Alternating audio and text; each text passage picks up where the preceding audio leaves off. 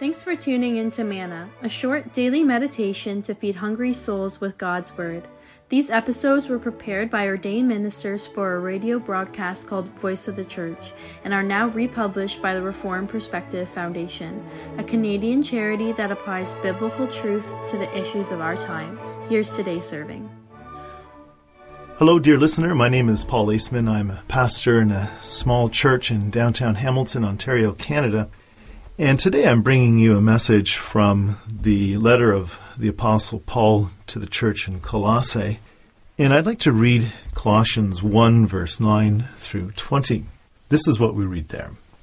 It begins, "For this reason." So the Apostle Paul, in the previous paragraph, he was talking about how grateful and thankful he is for the faithfulness which the people in that church were showing in their love for God. And so Paul says, "For this reason, since the day we heard about you, we have not stopped praying for you. We continually ask God to fill you with the knowledge of His will through all the wisdom and understanding that the Spirit gives, so that you may live a life worthy of the Lord and please Him in every way, bearing fruit in every good work, growing in the knowledge of God, being strengthened with all power according to the glorious might, so that you may have great endurance and patience, and giving joyful thanks to the Father who has qualified you to share in the inheritance of His holy people in the kingdom of light. For He has rescued us from the dominion of darkness and brought us into the kingdom of the Son He loves, in whom we have redemption, the forgiveness of sins. The Son is the image of the invisible God, the firstborn over all creation. For in Him all things were created, things in heaven and on earth, visible and invisible, whether thrones or powers or rulers or authorities. All things have been created through Him and for Him. He is before all things, and in Him all things hold together. And He is the head of the body, the church. He is the beginning and the firstborn from among the dead, so that in everything He might have the supremacy.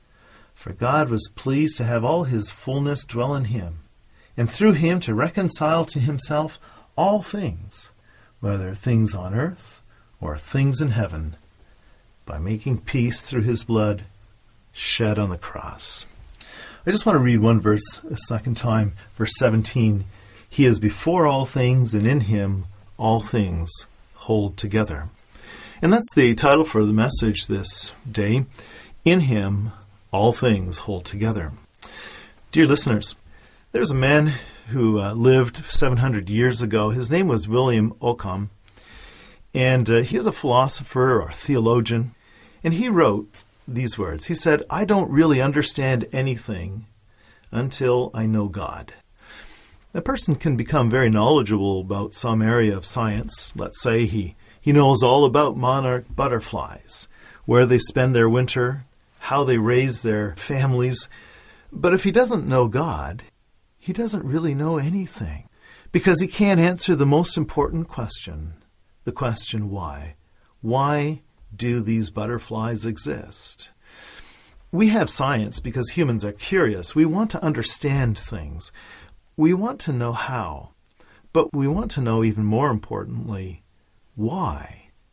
The question how is just about mechanics, but the question why is about existence. Why does it do that? Why does it exist? Isn't it strange that the most important question is the one most people can't answer? They don't know why we exist. Why am I the person I am? Why do I experience life the way I do? Why do things happen to me this way? Why was I born? Why? We have these questions and we ask them, and we are helpless often to find an answer. This man, William Ockham, he said, "We begin to really understand the creation when we believe in God." Because God created the world, and He did it for a very special purpose. He created the world to show His glory, and so that humans may discover it and praise Him for it.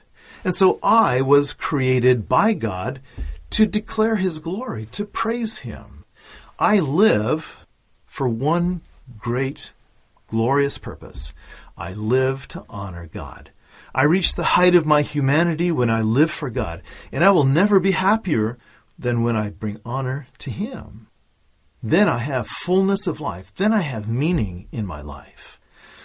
The Apostle Paul in this passage from Colossians 1, he's even more specific. He says, we exist not just for God, but we exist for Christ Jesus. In verse 16, he says, all things were created through Him and for Him. It's for Jesus Christ. That is, everything exists, everything was created to bring glory to Jesus, to bow before His throne and adore Him and acknowledge Him as the great and supreme glorious King. If you don't know Christ, then it's impossible to understand the world. It's like trying to understand the behavior of a young man with a woman. He goes to her house. Sometimes he goes to her house every day of the week. He brings flowers one day. He brings chocolates on another day. He holds her hand while they're walking. He even kisses her on the lips. He spends all his spare time with her. What's this all about? Why does he do these things? Why? Well, if I don't know about the emotion love, then this behavior seems very strange. But when we hear that he loves this woman and we understand the emotion of love, well, then everything falls into place. We understand why he does these things. Love is the answer that explains the relationship and the behavior within that relationship.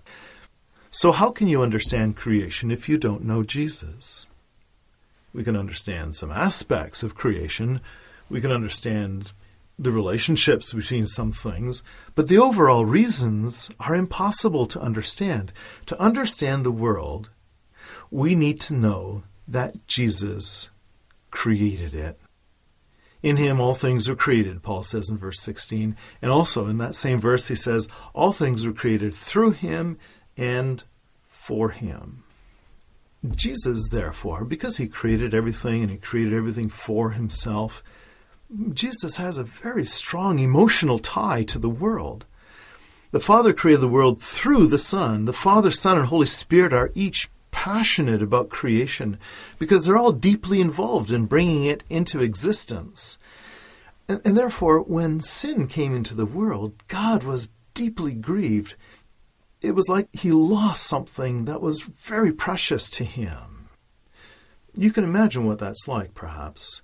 You can imagine what it's like to lose a newborn child. Imagine parents, they just become parents and their child dies. That would be a terrible loss. And that would bring grief upon the parents. Now, all things in heaven and on earth, all things visible and invisible, both thrones and dominions and rulers and authorities, they were all created by God and were full of wonder and power and promise and beauty. And God longed for so much that would come forth from what He had created. But when sin came, then the shadow of death came upon everything, all that He loved, and brought this under the threat of total extinction. And as a result, God's passion was aroused. He could not stand by and allow it to fail. He cares about the world so very, very much, and therefore God chose to redeem it.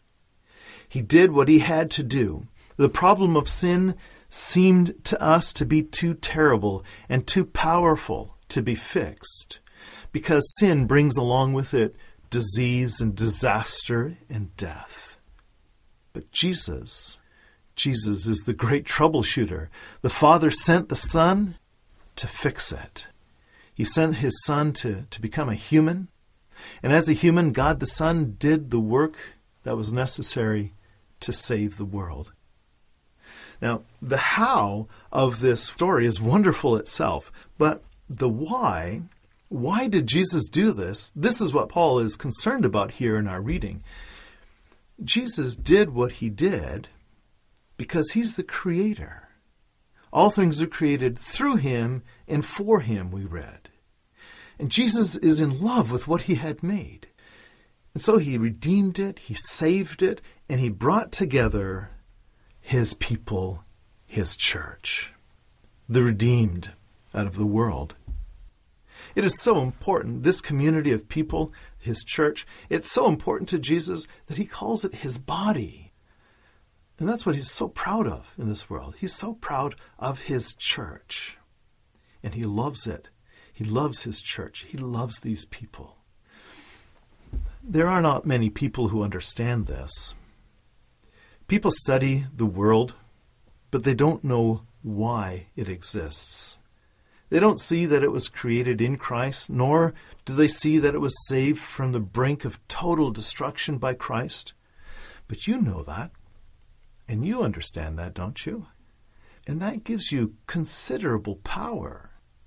If you want to fix a problem, you know better than anyone how to do it, because you know why you exist. You can go to Jesus in prayer and you can ask him for healing power. But you know that you exist for his glory. So you need only to pray for healing, for wisdom, and patience, because you may have to suffer and endure certain things.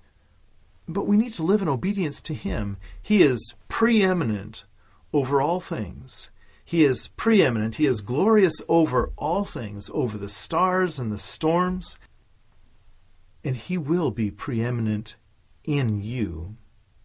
He wants to be glorified by your love, by your gratitude, by your praise, by your obedience, even when it's tested by trials and suffering. He will be glorified by you.